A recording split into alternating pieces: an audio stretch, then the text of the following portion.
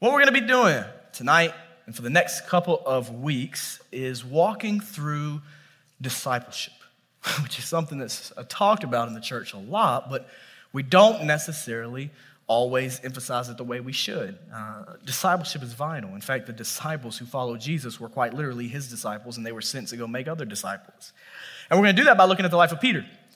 We're going to look at Peter, and some of you are familiar with Peter. We're going to look at Peter's life for 3 weeks, 3 to 4 weeks, and we're going to look at what God does with him, what Jesus does with him to turn him into a disciple that then in turn makes disciples. Now, as you're finding that, I want to go ahead and get your notes out. I have a few things I want you to take home tonight, a few things with you that I'm praying will impact you for the rest of the week. But before we get to the title tonight, I want to tell you, yesterday I was thinking about the first mission trip that I ever went on. I went to Tegucigalpa, Honduras. Anybody been to Honduras? Amen? That's right. Dakota's done his tours. This is no joke. On our second Honduras trip, we all had a sickness go around. It was awful. It was brutal because of something we ate. It just went wrong. It was just an anomaly. And guess who did not get sick out of the whole trip? And ate off everybody else's plate too. Your director, Dakota Tucker. Talk about a stomach of iron. I was thinking about my first trip to Honduras. And it was in 2017, and this is my first trip. I was on staff, so I led the first trip I went on. Don't ask me how that happened. And I was getting ready for the trip, and I was recruiting like crazy. I mean, I was recruiting people to go, man. I had my sales pitch. I was like, listen, what you doing with your summer? You need to come to Honduras. They were like, is it awesome? I was like, I have no clue. I've never been. But come find out with me. We're going to learn one way or another. And we got killed in soccer. But I'll never forget, one of the guys that I've recruited to go on the trip, he was awesome. I'm not going to say his name tonight, and he would be okay with me telling the story. I'm not going to say his name tonight. We'll call him Chip. Is that okay? Can we call him Chip? Amen. We're going to call him Chip and be respectful of him. I recruited him on this trip, and I was telling him all about the trip, man. I was breaking down, like, Peyton, what was going to happen on the trip. And I was like, yeah, man, we're going to be sharing Jesus. We're going to be going in the mountains. We're going to be going door to door. And, man, Chip was not a great listener. So I told him, I was like, listen, here's all that we're going to be doing. And you know how he hit me? He was like, okay, I got you. That sounds good, yeah. And we get to the trainings where we start walking through what to do on this trip and best how to prepare. I'll never forget the thing that we emphasized, because Hannah led this trip with me, the thing we emphasized was don't go anywhere alone. It's a simple concept. It's not hard to grasp a hold of, right? Fairly easy. Don't go anywhere alone. I guess Chip was not listening in that training, because we land at the Honduran airport, and we have not been off the plane 5 minutes, and Chip is gone. Hannah looks at me. She does a head count. She says, where's Chip? And I look at her, I go, baby, I don't know. And this man, bless his heart, I love him to death. He came back to us. He had to go and stop at one of the stores in the airport to buy something. Went all by himself. 5 minutes off the plane. So this is kind of how it went with Chip. Great guy, not the best listener. God bless you. Halfway through the trip, we're tired. Right? We're exhausted. It's hot. You don't wear shorts when you go to Honduras, culturally. You wear pants. So we all got scrubs on. Amen. So my nursing majors are like, that's right. I only buy scrubs when I'm going to Honduras. We got our pants on. We're sweaty. We're hot. We're in the mountains. We're going door to door. And like, it's tough. Like, we're not dying, but like, it's a little tough, especially if it's your first trip. And I look over at Chip. Chip's got this look on his face, man. He looks like he's about to fall over.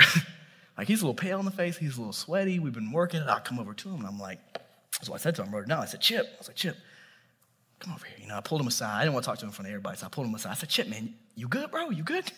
And he looked at me. He gave me the most honest, no.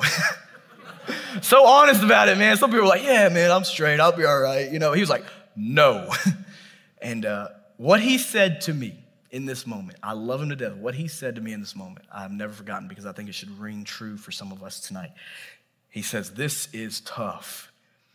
I say, yeah, Chip, that's what we talked about in the trainings. Remember, my guy? Like, we talked about this. And then he says this. He goes, I don't think I really knew what I was signing up for. And I've never forgotten that moment. And here's why. I got to see firsthand one of my buddies make a commitment without first counting the cost of that commitment.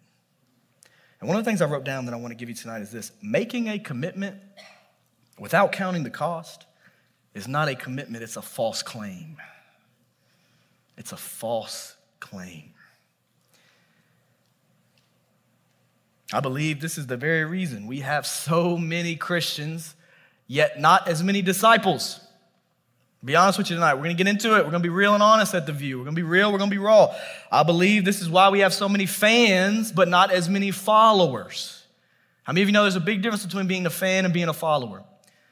I believe this is the reason why many people make a commitment to Christianity, but are not necessarily understanding the commitment to be a disciple.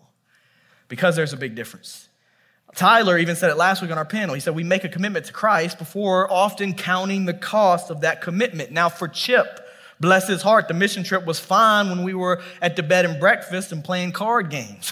Like Chip was good. He wasn't pale then. Like he was having fun. We were playing Uno. It was great. But the minute we got into the mountains, the minute we were at the middle of the day, and it was fourth day and we were hot and we were tired, his commitment was tested. And I got to tell you, for a lot of us, man, being a disciple is cool as long as it means coming and listening to sermons, right? Being a disciple is cool if it means I can come, I can be a consumer, I can just kind of get my little word and then I can be out. But when you really commit to Christ and then you face trials out in the world, you get persecuted on your college campus, you get rejected like we did at University of Memphis today, when I'm just trying to give out some Oreos. When you get rejected over your faith, it gets a little bit harder to continue to be a disciple of Jesus Christ. This is why you see so many D groups not make it. If I can be very honest with you tonight, I'm going to talk about discipleship groups, and this is why a lot of D groups fizzle out, why a lot of them give in, flake. I think a big reason is because, and I'm not down on anybody, I am this way many times myself, but listen, a lot of us commit to a D group, let's be really honest. We commit to a D group, we commit to being held accountable to our Bible reading, but then the minute that somebody really does hold us accountable to our Bible reading, we don't really like that. We want to be a part of a group where we're held accountable to sin, but then when we're actually held accountable to that sin, we don't really like that. See, I've been pastoring with college students and doing ministry with college students for 6 years, and what I've learned very clearly, it's a nugget of wisdom for you, college students do not like being told what to do. They love being able to share what they think they should do, but they don't always like being told to do. Guess what discipleship is?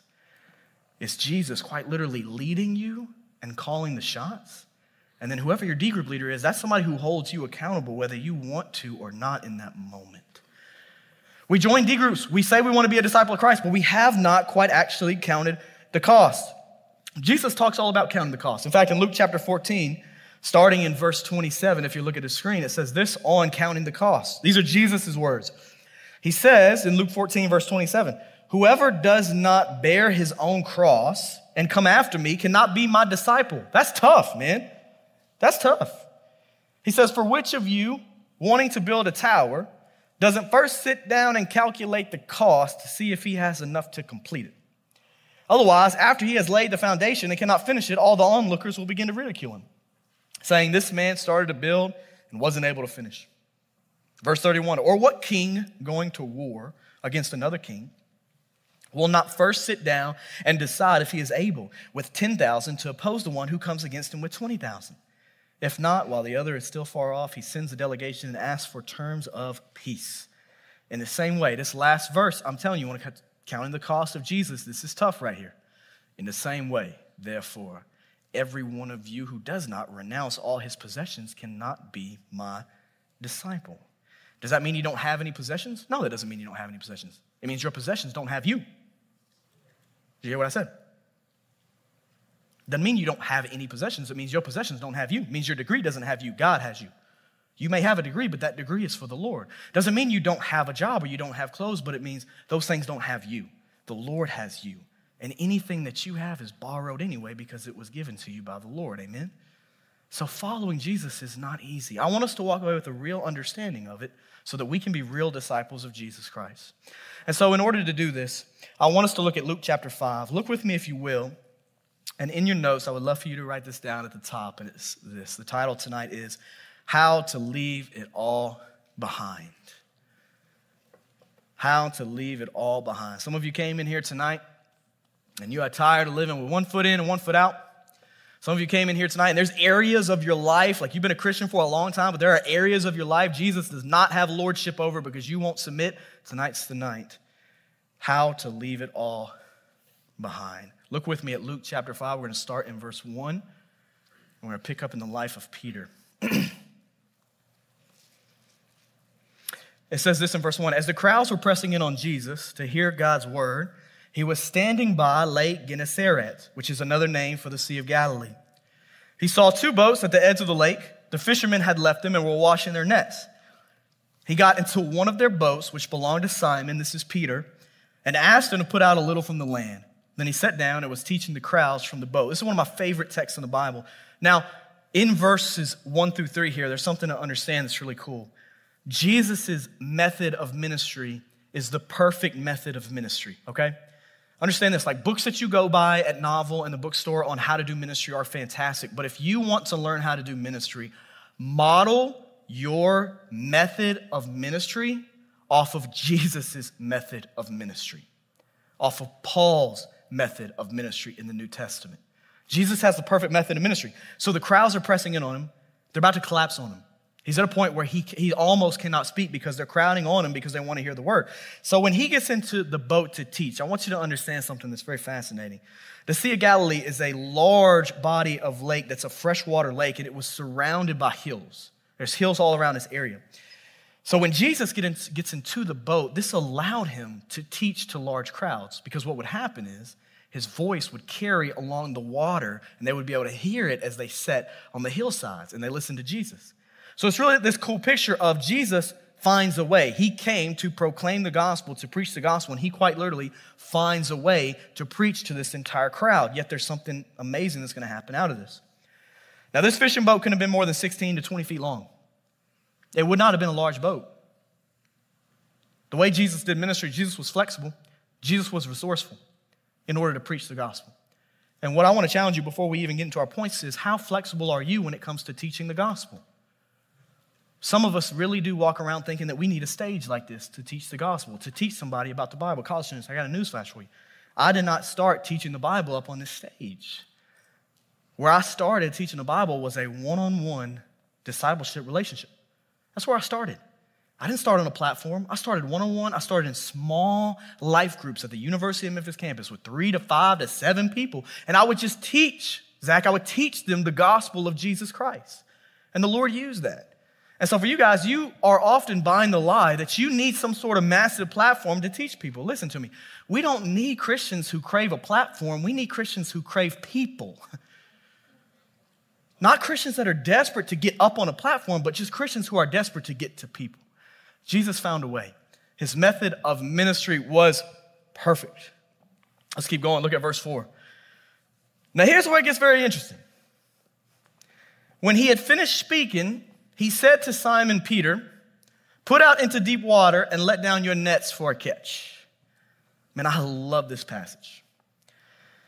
Peter's response, look at what he says. Master, Simon replied, man, look, we've worked hard all night long. You can almost hear him saying it. We've worked hard all night long and caught nothing.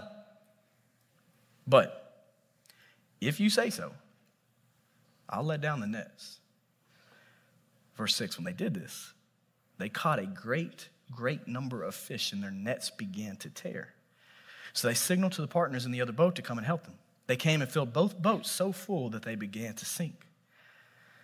When Simon Peter saw this, verse 8 reminds you of Isaiah 6. When Simon Peter saw this, he fell at Jesus' knees, an incredible moment, and said, go away from me, because I am a sinful man, Lord. We're going to dig into this and pick this apart, but notice that the way he addressed Jesus changed. At first he said Master, now he says Lord. There's a great difference there. Verse 9, for he and all those who were with him were amazed at the catch of the fish they had taken. Verse 10 says, don't be afraid, Jesus told Simon. From now on you will be catching people. Verse 11, then they brought boats to land, left everything, and followed him. Let's pray. Father, we love you. And Lord, I do pray that tonight you would speak to whoever it is you're trying to get through to tonight. Lord, all of us as disciples, we want to follow you with open hearts and willing minds. And so, Lord, I pray that you would allow us to submit any area of our life to you. Lord, I pray for anybody in here who came in here who's playing one foot in and one foot out, God, that you would just have them to get all in for you tonight. Lord, I pray for anybody in here who doesn't know you as their Savior, who does not have a personal relationship with you, that would begin tonight, that you would save them, that they would not be ashamed to begin a relationship with you, Lord. And God, I just pray that you would move tonight. Lord, we pray that you would rebuke the enemy in the name of Jesus from this place. Lord, we love you. If that's your prayer tonight, would you say amen? Amen. I got two things I want to give you very quickly.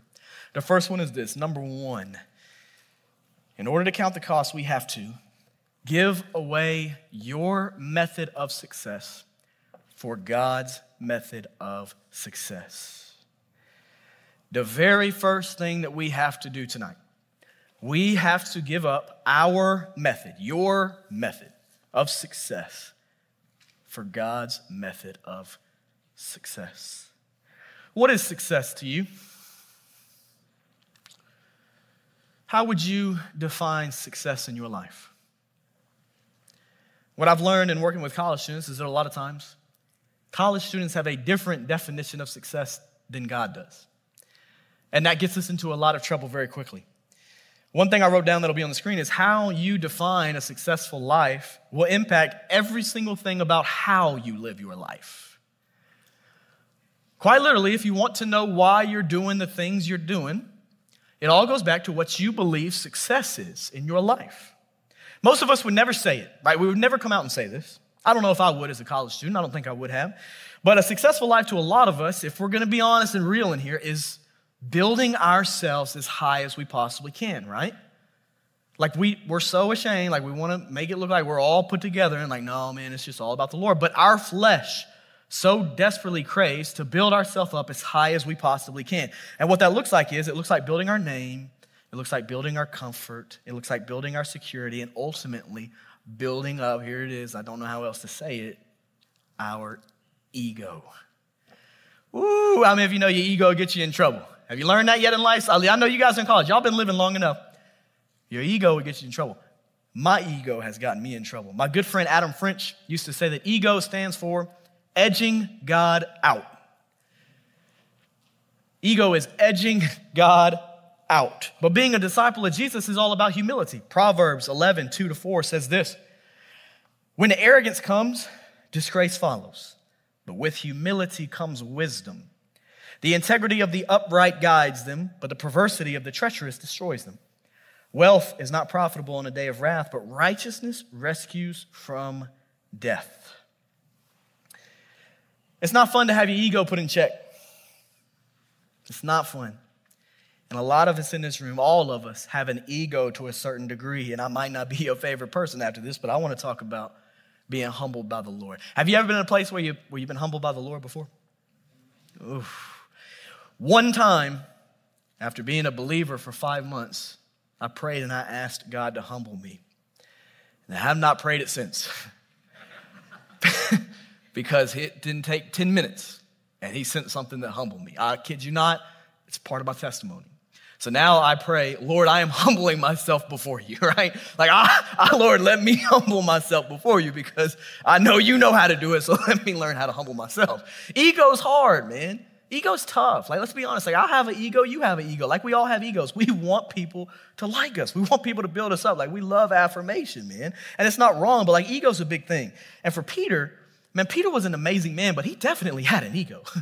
Like, as you study Peter's life, like, Peter was a leader, but Peter was quick-tempered, right? He cut a man's ear off. Like, Peter was very much like that personality report. Peter was red, right? Like, Peter would make decisions very quickly. He was very quick-tempered, and his ego got him into trouble a lot of times. So when Jesus steps into his boat, think about this for a moment.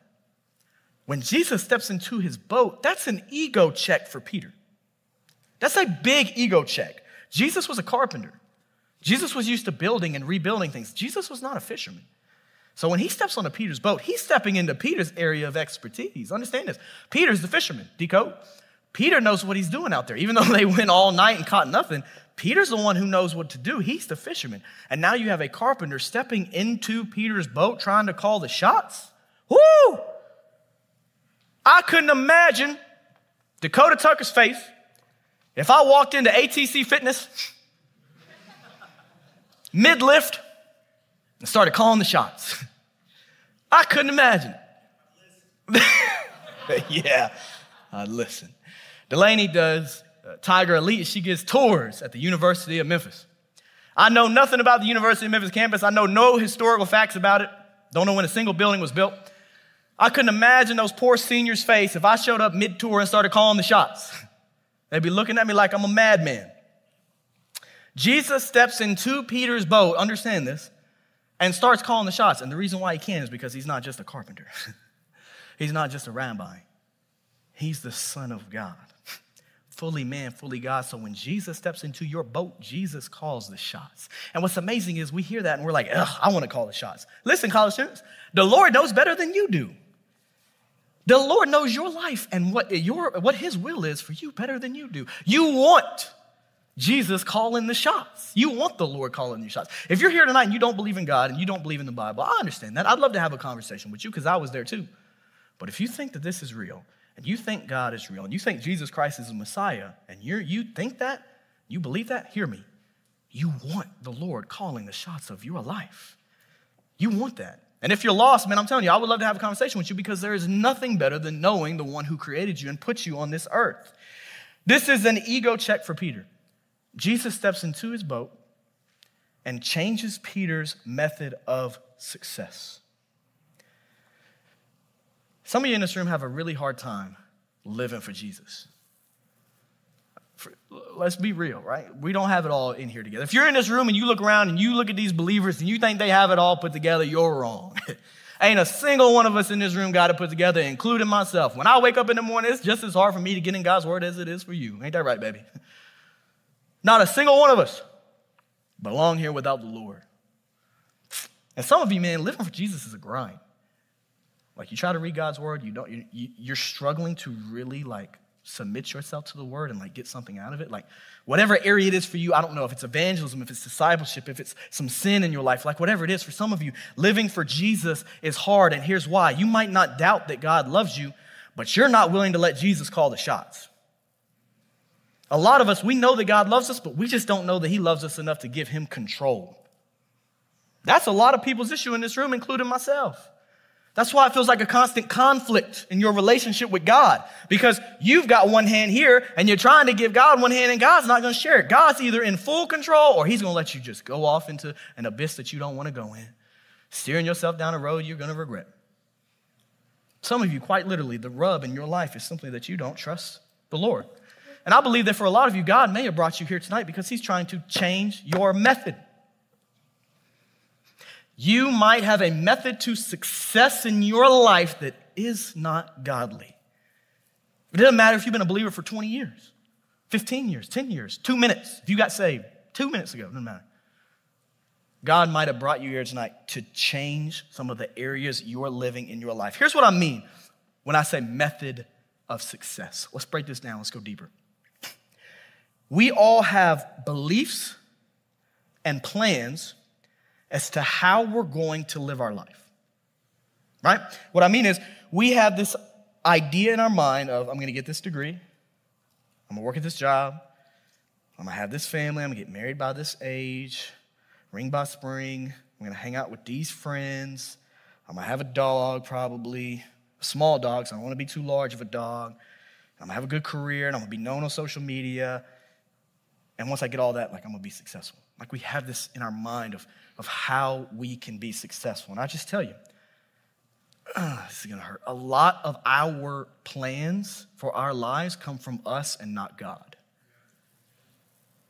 You don't believe me? I'll tell you, listen, your flesh apart from God it says this in James 3:16, for where there is envy and selfish ambition, James says, I love James, where there is selfish ambition, there is disorder and every evil practice. So for some of you, you have a plan as to how your life is going to be successful, but you didn't get that from the Lord, and you're wondering why you keep ending up unhappy. There's no amount of money that's going to make you happy. There's no success in your degree or your career that's going to give you that joy. You can't do it. There's no relationship. There's no human being besides Jesus Christ that is going to give you that happiness. One of the examples I wrote down is many times we believe this lie that if we can control what other people think of us, we'll be happy and we'll be successful, which is such a endless, tiring pursuit. Some of us, if I can be honest, we watched how our parents live.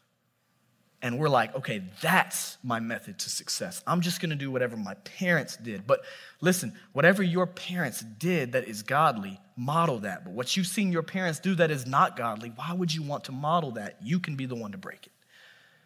Jesus breaks all generational sin. All generational sin. And some of us in the room, if we're going to be honest, the idol of our life is success itself. For a lot of us in the room, at the end of the day, it's success in this world that keeps you from sitting in the presence of God. Success. I'll never forget when I was in the first grade, I went to Bartlett Elementary. I was a good kid in elementary school, Sam. I wasn't a bad kid by any means. But in every class, there's this one kid. You know it. They're probably in your college classes. There's that one kid that makes the teacher mad for no reason. That makes you mad for no reason. And if you can't think of that kid, I hate to be the one to say it. If you're like, I never had one of those my whole life. Well, might have been you. Anyways, there's always that one kid, and you love him. You share Jesus with him, but it's tough. When I was in the first grade, I'll never forget, my mom was watching a live stream. My mom will remember this story. I had a teacher named Miss Naaman, and she was really cool. And this kid was like messing with me in the middle of class, man. And I was trying to listen. I was trying to do my work like I was a good kid. And he popped off, man. He said something slick to me. I don't remember what it was. But he said something slick to me. It caught me here. So I looked at him. I said, look, I'm not proud of it. I didn't know the Lord. I'm not proud of it. But I looked at him. I said, man, would you shut up? And of course, the teacher didn't see him, but the teacher saw me. She said, oh, Mr. Harris. I'm like, you gotta be kidding me. And she was like, come up here and pull your clip. That's what she said. That's what we had. I don't know if you went to public school, man, but we pulled clips. And it was the worst feeling ever, bro. There was a happy face. It was green. There was like a medium face like this. That was yellow with the straight line. And then there was a red face where he's frowning. And I had to walk up there, and I was so mad. I had to pull my clip. It said Daniel on it. I had to pull it all the way down to the red face. Boy, I was sick. I was sick, man. I knew when I got home I was going to get beat. I was like, oh, snap. I was like, I know I'm going to get beat. So I get on the school bus, bus 39. I'll never forget. I get on the school bus, roll the window down, trying to get some fresh air before this tail whipping. I'm like leaning out the window, listening to the sad songs. In the arms of an angel. We have fun, man. We have fun in church. And I get home, I walk inside. I should have owned it. I just start crying. I just start bawling my eyes out. When I see my mom, I sit down on the couch. I tell my mom what happened. I'm like, man, I felt so bad because I was like, man, I am a failure. I was like, my life is over. I'm probably done with school. Right? I'm in the first grade. I'm like, man, I made it to first grade. I don't know what I'm going to do with my life now. You know what I mean? Like, this is it, you know? I sit down talking to my mom. Like, I have failed my mom. I am a failure. This is terrible. And like at such a young age, man, these things impact you. My mom, you know, she's watching live stream. She'll remember this. My mom said something to me in this moment that I still carry with me today. Like, I've never forgotten this. My mom looks at me in this moment. It was such a crucial moment for me where I was feeling like a failure. And she looks at me in this moment, and this is what she says to me. Keegan, she says, Daniel, my love for you is not based on what you do. My love for you is based on who you are as my son. Your dad's love is based on who you are as my son. And in the first grade sitting there, man, I knew more of God's love because of how my mom loved me in that moment. So, man, it's a goofy story, but can I tell you something? Something real?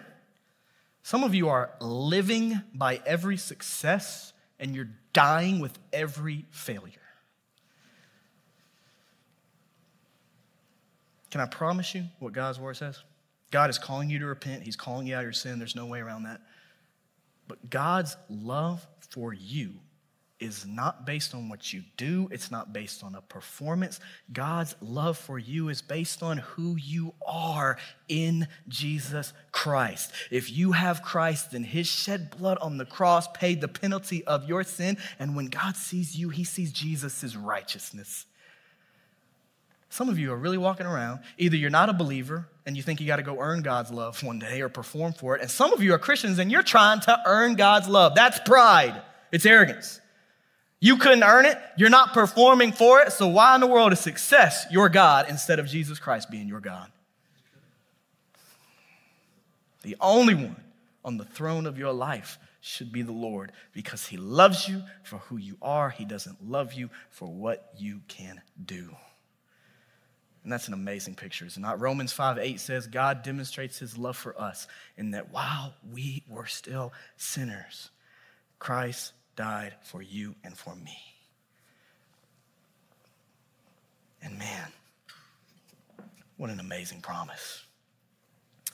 Isaiah 54, verse 10 says this: though the mountains move and the hills shake, my love will not be removed from you, and my covenant of peace will not be shaken, says your compassionate Lord. I don't think this will be on the screen, but I'll just tell you. Being a disciple of Jesus means your value is not in your performance. Your value is found in the Prince of Peace. Your value and your worth is not based on what you do. It's found in Jesus Christ. Now, a great self-test with this, because I want to get practical, and I'm going to put this on the screen, is this right here. This is great. I'm telling you, this is a great self-test. Ask yourself this question. I promise you need this tonight. I need this tonight. It says this: in your life, are you doing the things you're doing because God said to? If God didn't tell you to, then who's calling the shots? Think about this for a moment. In your life, we'll keep it up on the screen for a moment. In your life, degree, career, involvement, friends, family, being here, like in your life, are you doing the things you're doing because God said to? If not, then who is calling the shots of your life? And man, this is so rich. Now, I have a couple of examples, of course, that I have to give you because I believe that God is a very specific God. He will speak to you right where you are. Isaiah 30, verse 21 says this: whenever you turn to the right, whenever you turn to the left, your ears will hear this command behind you. This is the way, walk in it. Say that last sentence with me. This is the way, walk in it. How many of you desire to hear God literally direct you in the way? Amen? God's voice will speak to you in the sense of this is the way, walk in it. Here's an example, number one. Your degree or your job. Here it is, it'll be up on the screen. Your degree and your job. Did God guide you to that? And are you using it for his glory or your own? Your degree or your job. Is it just about making a paycheck? Man, ain't that a sad existence? Just to make a paycheck? Like, I know we got to make a living. Money is not the root of all evil. What's the root of all evil? The love of money. We know our word. Did God guide you to it? If you guided yourself to it, pray and ask the Lord to either keep you there for his will or redirect you. What's your job for? What's your degree for? I'll give you another one, even more practical. Your friend group. Woo! After you spent time with them, are you more like Christ or are you more like the world? Golly, there's so many Christian friend groups that are not God-seeking friend groups. Ain't that a shame? I said this a couple weeks ago. I can't remember what sermon I said it in. It might have been last week during the panel when I went off on my thing. We got to get God back in our conversations. If your friend group is not talking about the things of the Lord, is your friend group living for the things of the Lord? So God bless you. After you spend time with the people in your life, do you walk away more like Christ or more like the world? Just something to think about. I'll give you one more. Your daily commitments. Who is becoming more known through the things that you're doing? This is a tough one. You or Christ through you? Ooh-wee. What you're doing, who's becoming more known? Listen, if you're not a believer and you're there for you, like, hey, that's what you're there for, right? At the end of the day, it's you. But if you are a believer in Christ, everywhere you go and everywhere you are, you're there to make Christ known, not you. That's what it means to be a disciple of Jesus. And some of us want to know why we're not happy in certain things. It's because we're not there for the Lord. We're there for ourselves. And we find ourselves getting caught up. At first, you see Peter's ego here. Like, you see it almost break out. Like, he doesn't. He throws out the net, and I'm going to talk about why. But you almost see it. Now, look at Peter's response. This is in verse 5. Peter says, we've worked hard all night long and caught nothing. Man, listen, I'm not going to add something that's not there, but you can almost see Peter gearing up to maybe say no, to maybe make an excuse, to be stubborn about it. Like, it's almost there. You can almost see him saying it, but he doesn't. And students, if I can be honest with you, there's a lot of times in my life I tell God no as well. And Riley, I regret it every single time I do. Because saying yes to God is the best yes you can say, and saying no to God is the worst no you can ever say. Amen. Sometimes we get stubborn with the Lord too. We know what God's calling us to do. We know he's calling us to this job or that career or this life and these people, but we don't want to say, yes, Lord. Our yes just isn't on the table. But ultimately, Peter lets down the net. He gives away his method of success for Jesus' method of success. And I want to dig deeper on this. Have you ever read this and asked why? Logically, it doesn't make sense, right? I want you to think about this for a moment. What a lot of people don't realize when studying this text is the context of this passage. Peter is not a disciple officially of Jesus, but he knew Jesus. In fact, I'll go a little bit further. Peter had spoken with Jesus and had even been called a follower at this point.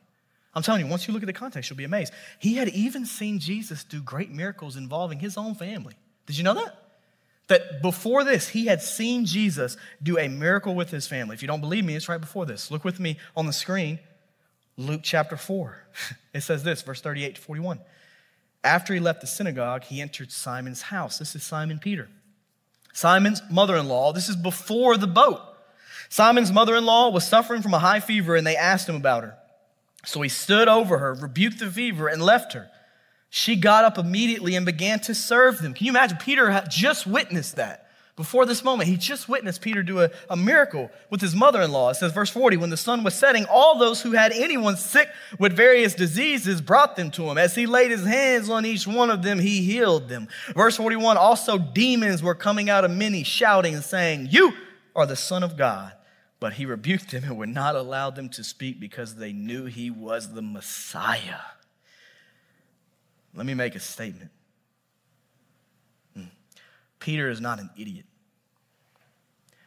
Peter is not throwing his net into the water for any Johnny Lou who that passes by and tells him to. Peter has seen Jesus. Peter knows Jesus to a certain degree.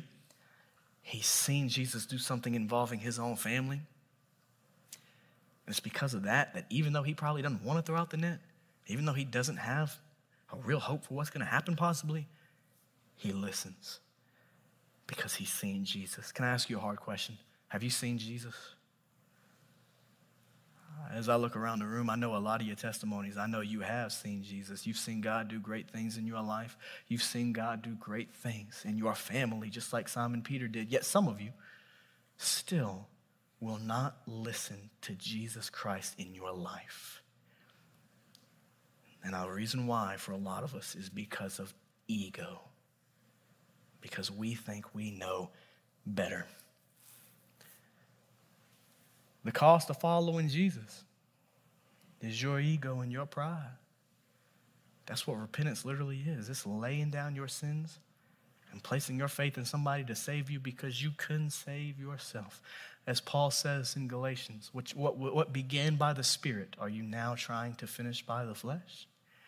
What God began to do in you through his Spirit, are you really going to try to finish out through your willpower instead of the Spirit's power?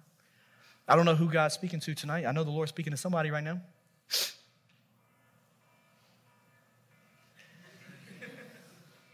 That might be him right there.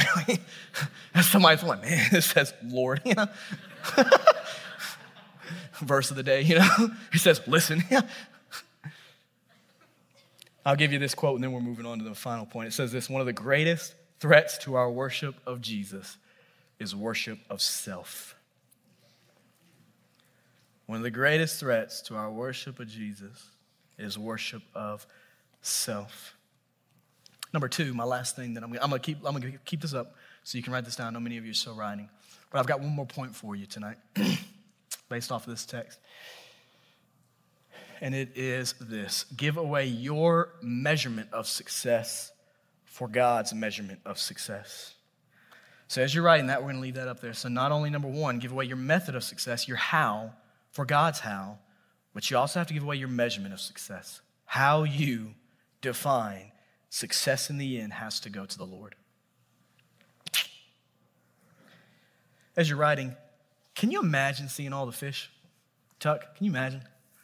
Wouldn't that be crazy, wouldn't it? Jesus steps into your boat, calls the shots, and then you have more fish filling up 2 boats than you had all night long. Can you imagine seeing this kind of miracle?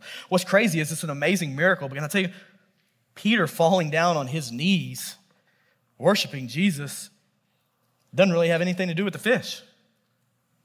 It's a part of it. It was a great miracle.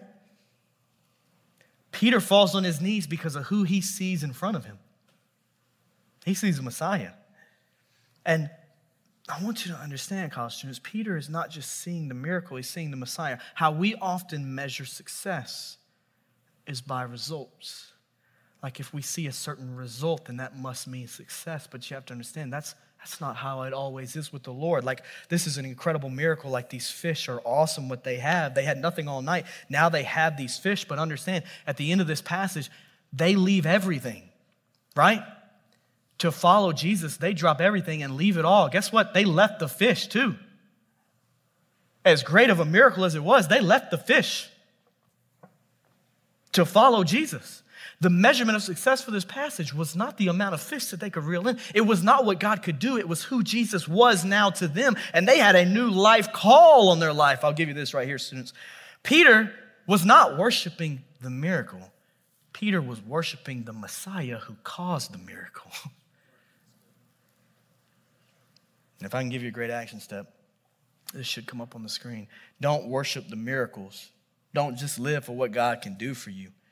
Worship the Messiah himself and live for who God is.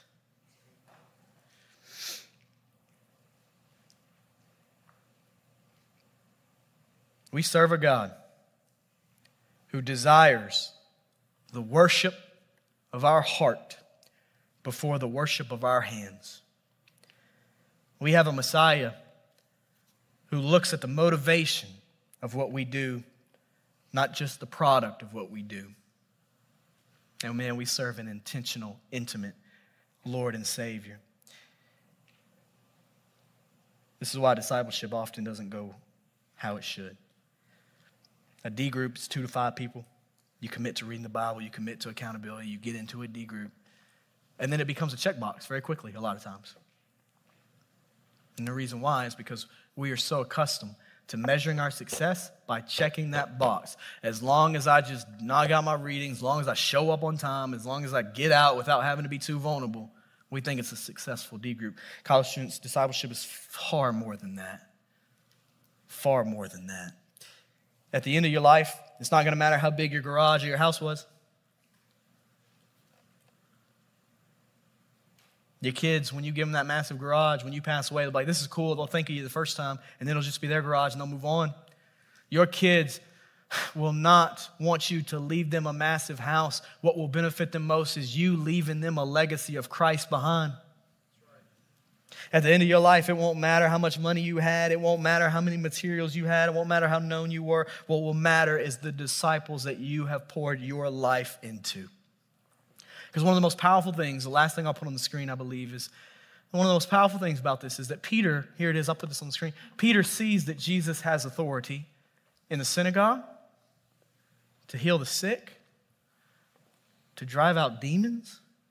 Yet, it's this miraculous catch of fish that led Peter to falling to his knees in utter worship. Have you ever asked why? Seems like the healing would have led you to it, but no, it wasn't the healing, it was the fish. He's just provided a whole bunch of fish. And the reason I'll tell you is, and I know you're writing, but let me have your eyes. The reason this caused Peter to literally fall at Jesus' feet is because Jesus had just stepped into Peter's personal life. The healing was amazing. To teach in the synagogue is amazing. But when Jesus steps into your personal life and shows you that he cares about you to the point where he provides fish for you, quite literally, that is what is to cause us to fall in worship. College students, if you're not in awe of Jesus It might be because you have not allowed Jesus to step into your personal life. You're keeping him at arm's length. Because once Jesus steps into your personal life, once you realize just how much he cares for you, you'll be in awe of him. And that's my final quote. Peter could leave everything behind to follow Jesus because he was in awe of Jesus. If you really want to follow Jesus, it's time to get in awe of Jesus.